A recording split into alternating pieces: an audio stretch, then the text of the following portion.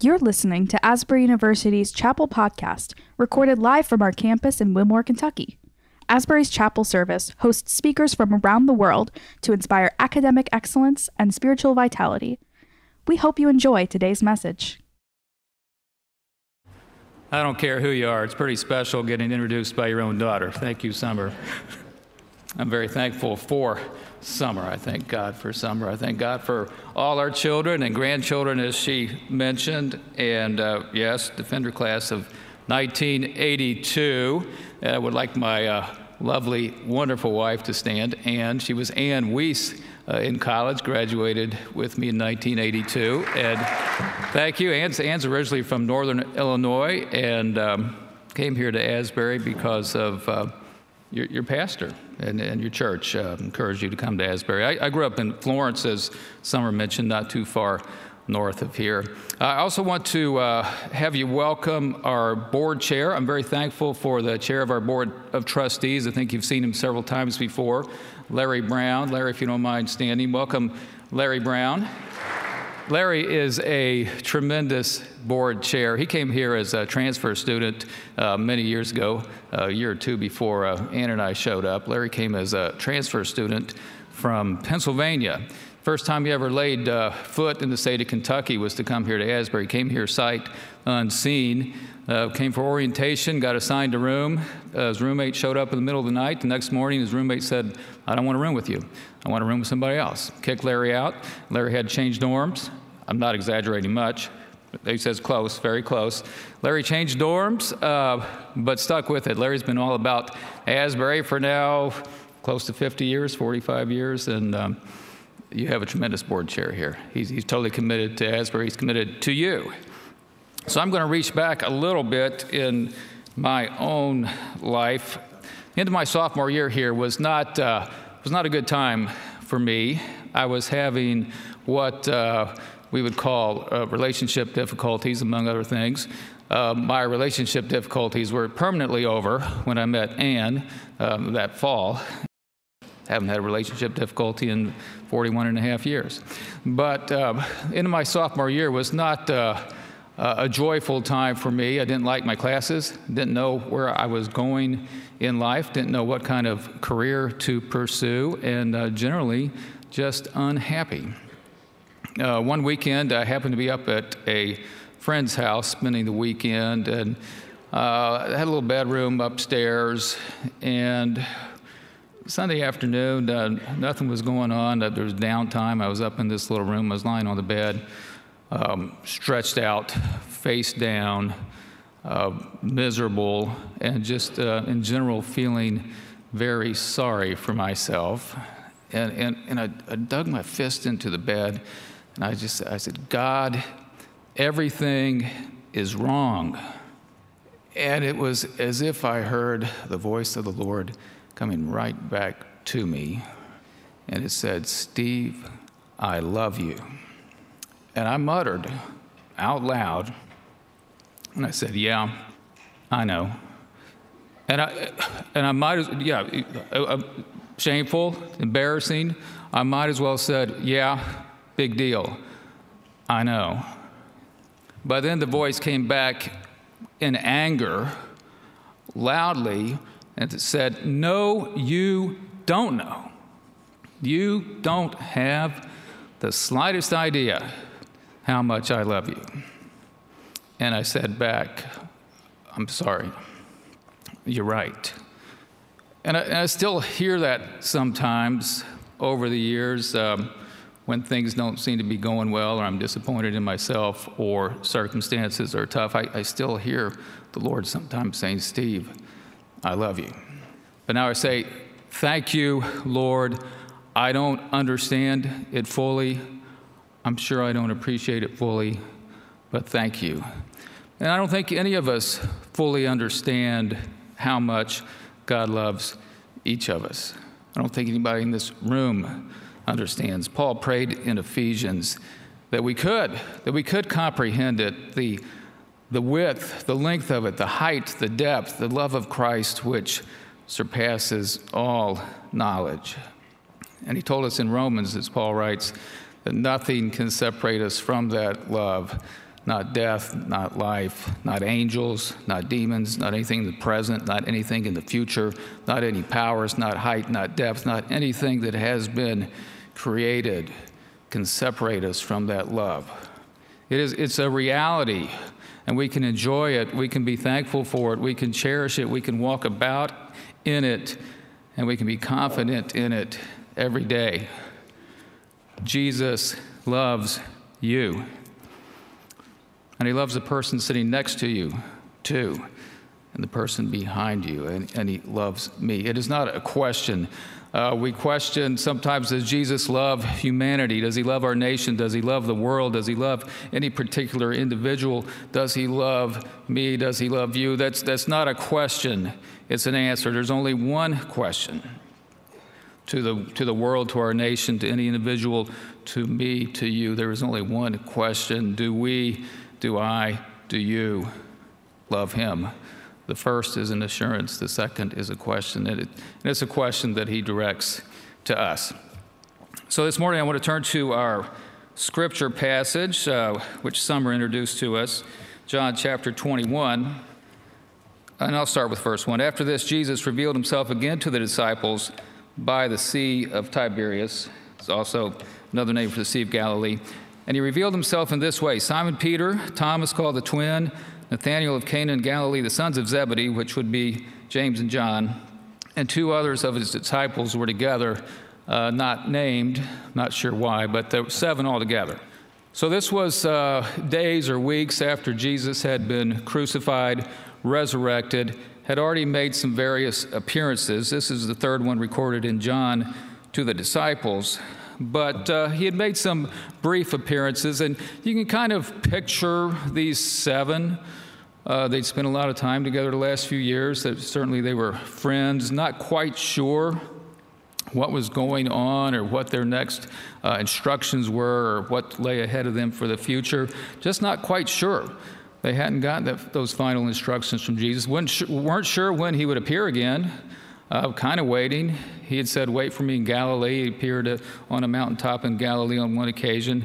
But here they are by the sea, someone's home, I suppose, the 7 of them hanging out one evening, probably chatting, snacking, whatever they did in those days. Bored, probably. You can kind of imagine one of them saying, what do you want to do? And another one says, I don't know. What do you want to do? What do you want to do? It's hanging.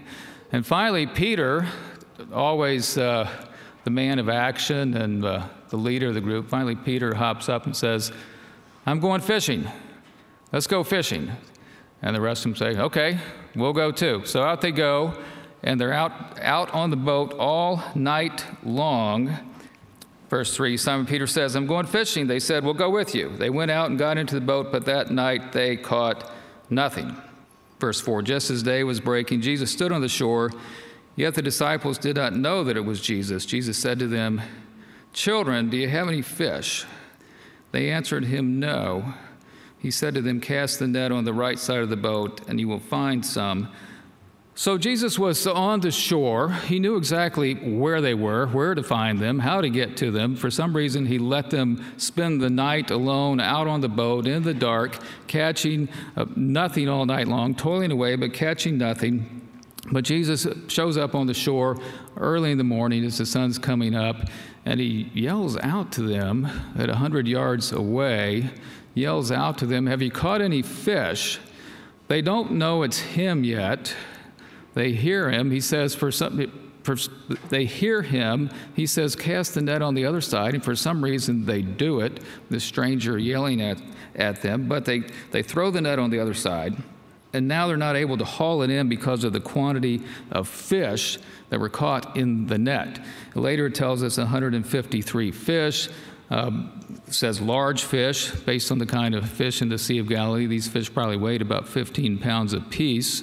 So we're talking about over 2,000 pounds of fish in this net.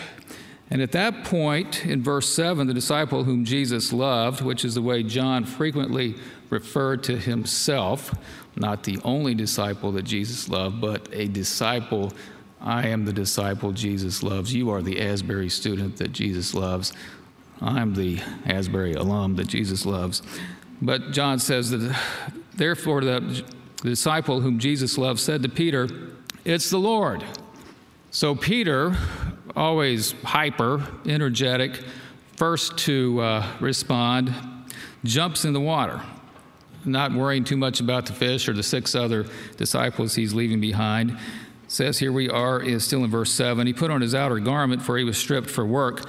I don't really know why you put something on before you jump in the water, what kind of cloak this was, this outer garment, but it says he put on a garment, jumped in the water, swam 100 yards to shore.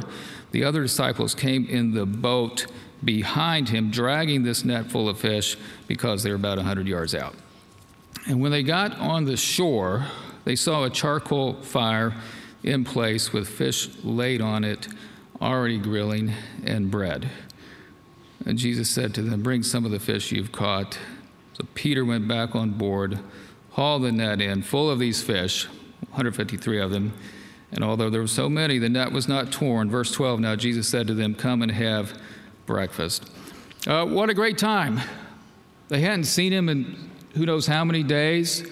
They'd been working all night out there in the dark. And there's Jesus. There's Jesus on the beach. And they're having breakfast together and chatting and sharing stories and just being grateful to be with him. And you can imagine the joy and the welcome and really the love they're feeling from Jesus to them. And none of them dared to ask him, "Who are you?" because they knew it was him. Jesus took the bread, gave it to them, and so with the fish. This was the 3rd time that Jesus was revealed to disciples after he was raised. So when they had finished breakfast, Jesus says to Simon, Peter, says, "Simon, son of John, do you love me more than these?" And I wondered what was going through Peter's mind here. Everything's great. We're here having breakfast. I just swam in. We're having a good time. And all of a sudden, you pull me aside and you ask me, "Do I love you?" I was like, "What?" And I don't know if he's having flashbacks to when he had denied Christ 3 times before Jesus' crucifixion just a few weeks before. He's having flashbacks to all the blunders he had made over Jesus' ministry, his overreaction, his impetuousness, the time Peter was out on this very sea walking on the water, and he took his eyes off Jesus and started looking around and began to sink. He's thinking back to when he pulled his sword out and tried to chop a guy's head off there in the Garden of Gethsemane and got the ear, and Jesus healed the ear and probably saved Peter from arrest right there. So I don't know what's going through Peter's mind, but Peter answers, "Yes, Lord, you know that I love you." So everything's cool, right? Jesus says, "Do you love me?" And Peter answers, "Yes, Lord, I love you." Except Peter answered a different question than Jesus asked him. And this has to do with the inadequacies of our English language here. So in the Greek New Testament, there's several different Greek words for love that all are translated into English as simply love. So when Jesus asked Peter, "Do you love me?" he used the word agape. Do you love me with an agape love, self-sacrificing, self-giving, a totally committed love? Do you love me with a total commitment? And Peter answers, phileo. I love you with a brotherly love. You know, it kind of feels to me like when you're in a budding, maybe flourishing, about to become dating relationship, and one of the individuals says to the other, "I like you as a friend. I love you as a friend." It's deflating. And this seems deflating to me. Jesus says, "Do you love me with a total commitment?" And Peter says, "I love you as a brother." So Jesus asks him a second time, "Do you love me with a total commitment?" using the word agape, and Peter answers again, "Yes, I love you with a brotherly love." And Jesus says, "Feed my sheep." He's asking Peter to be a leader, to shepherd the sheep, to shepherd the new Christians, to be a pastor, to be an evangelism, to serve. But then Jesus asks him a 3rd time. And this time, Jesus changed the word. And I don't know if Jesus was now responding to where Peter was. I don't know if Peter was initially answering in terms of humility, unworthiness. But whatever the reason, Peter couldn't, didn't say, agape, I love you with an agape love. So Jesus comes back the third time and says, do you love me with a brotherly love? And here in verse 17, Scripture reads, and Peter was grieved because the Lord asked him a third time. Was he grieved because the Lord changed the word? Was he grieved because it was 3 times in a row? Peter was grieved. I'm thinking, who should have been grieved? Jesus. Jesus is the one who should have been grieved. Jesus, the one who came to his own and his own received him not. Jesus, the one who stood above Jerusalem, said, Jerusalem, Jerusalem, I wanted to gather you to myself like a hen gathers her chicks, and yet you would not. Jesus, the one who was put on trial, and despite Pilate saying, I find no guilt in him, the crowds are yelling, crucify him, crucify him, release to us Barabbas. Jesus was not feeling any love. Jesus had poured himself into his disciples. The one betrayed him. He'd poured himself into these disciples. Peter was the leader. Jesus suffered and died for every one of us, including Peter.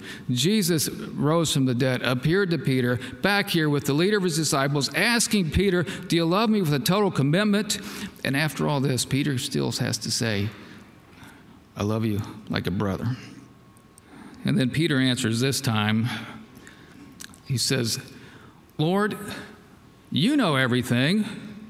You know I love you like a brother. And, this seems a little snarky to me. I don't want to assume something that's not there. But do you ever pull this one on God? God, you know everything. You know everything anyway. Why do I have to pray for something? Why do I have to tell you everything's in my heart or on my mind? You already know it. Why do I even have to decide anything? You already know what I'm going to do. You know what lies ahead of me in my future. And that's true, but Jesus wants to hear it from us. He wants to hear what our prayer is. He wants to hear what our commitment is. And one thing he won't do, although he knows our future and what we will do, he will not decide it for us. He will not make our decisions for us. He will not force us to love him in any sense, and certainly will not force us to love him with a total commitment. But that's the way Peter answered. He said, you know everything.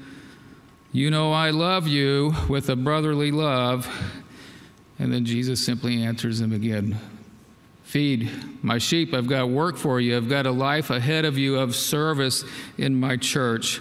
And then Jesus goes on to talk about Peter's future in verse 18 here. Truly, I say to you, when you were young, you used to dress yourself and walk wherever you wanted. But when you're old, you'll stretch out your hands, and another will dress you and carry you where you do not want to go.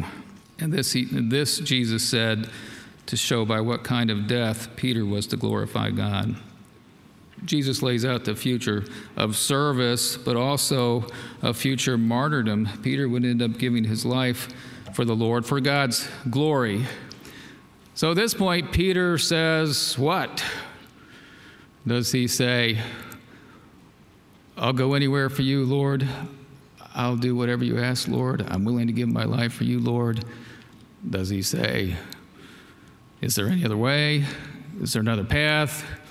Can we talk this over? No. Peter looks over his shoulder and sees John and says, what about him? And of course, what about John? What's John doing following along, eavesdropping on the whole conversation? And you get the sense through the Gospels there was some competition between John and Peter on several occasions. Peter, robust, athletic, swam 100 yards, a man of great energy, but John tells us on Easter Sunday morning when they're running to the tomb, John outraced him, ran on ahead. So you get the sense of some competition and rivalry. But John following behind, and Peter, you ever pull this one on God? I have, and fortunately maybe still do. You ever pull this one on God? What about him? What about her? Why don't I have that talent? Why don't I have that skill? Why don't I have that money? Why don't I have that family? Why don't I have that job? Why are you calling me to do this and not him or her? And we look around and we talk about others and we think about others, and it puts us in a bad place. But it's what Peter did. He looked around and said, "What about him? What's he have to do?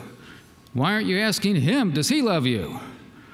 And Jesus says, "What is that to you?" Because Jesus certainly deals with humankind, I think, on a global, universal level. He deals with nations, he deals with kings, but ultimately he deals with us one-on-one. And he's saying that to you and me this morning.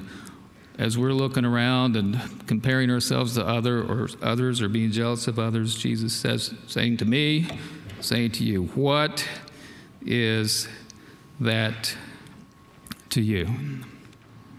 But what did loving God end up looking like for Peter? Peter went on to be a great leader, preached a great sermon on the day of Pentecost. Thousands came to the Lord, suffered mistreatment, suffered jail, built up the church, and ended up indeed giving his life for the Lord. I love reading in the epistles of Peter, some 30 years later, probably after this event, as Peter's writing these epistles under the inspiration of the Holy Spirit. Peter talks about loving God with an agape love, totally committed, self-sacrificing, self-giving. And he's talking to the Christians, and he says to the Christians, love each other in two places in the epistles. Love each other with a brotherly love, and add to it agape. Both occasions. And I wonder, as he was writing these words, if he was thinking back to the time when he couldn't say it, when he couldn't say total commitment. But church tradition, church history has it that Peter and his wife were both crucified under Nero, shortly after Nero burned Rome and blamed the Christians, and Peter was forced to watch, and there's still people in our world forced to do this, to watch their wife, their husband, their child martyred in front of their eyes. But Peter was forced to watch his wife being crucified. And then when it got to him, he said, hang me upside down. Put my cross upside down, because I'm not worthy to die in the same way that my Lord did. Peter came to total commitment. And then we look at us, because Jesus this morning is looking at you and me, looking at us eye to eye, face to face, with the same question: do you love me with a total commitment? And he indeed is asking for a total commitment. And what will that look like in our lives? It will look like worship. It will look like communication and prayer and hearing from him in his word. It will look like service. And it will look a lot like obedience, because Jesus repeated that several times. If you love me, you'll obey me. If you love me, you'll keep my commandments. And in your situation, loving Jesus day by day, sometimes it's going to look like studying when you don't feel like it, showing up for work when you don't feel like it, making an apology when you don't feel like it, forgiving somebody when you don't feel like it, not doing things that you'd otherwise like to do, doing some things that you don't want to do, accepting challenges from the Lord that seem like too much from you. But I think we know what it looks like to live in commitment to our Lord. And I liked what Greg Hasselhoff said on Wednesday as I was watching that chapel, and I know you've been reflecting on this in your services this fall. When you're talking about loving God with all your heart, soul, mind, and strength, as Jesus asked us to do, as Jesus told us was the most important thing in our life, the number one commandment, as Jesus asked us to love him with all our heart, soul, mind, and strength, as Greg said on Wednesday, this is not about trying harder. It's not like just putting more effort. Oh, I got to get this right. I got to get this right. If I only got up a little earlier, I could get it right. Or if I only spent a little more time in my Bible reading, I could get it right. It's not just about trying harder. There's certainly effort involved in following Christ, and there's energy to be expended, but it's not an issue of trying harder. It's an issue of shifting our affection, shifting our devotion, shifting our love and our priorities to the one who asked us, do you love me? To the one who was with God, who is God, very God of very God from all eternity, one who came and walked among us and gave himself for us, and the one who's coming back, and the one before whom we will all bow, along with every soul who has ever lived, before whom we will all bow and declare he is Lord. He will be King of kings, Lord of lords, reign forever. And what does loving him look like for us? Loving him looks like spending an eternity with him in joy. Thank you for letting me share. I'll just leave you with this. He's looking at me. Jesus is looking at you. He's asking you, do you love me? With a total commitment. Amen.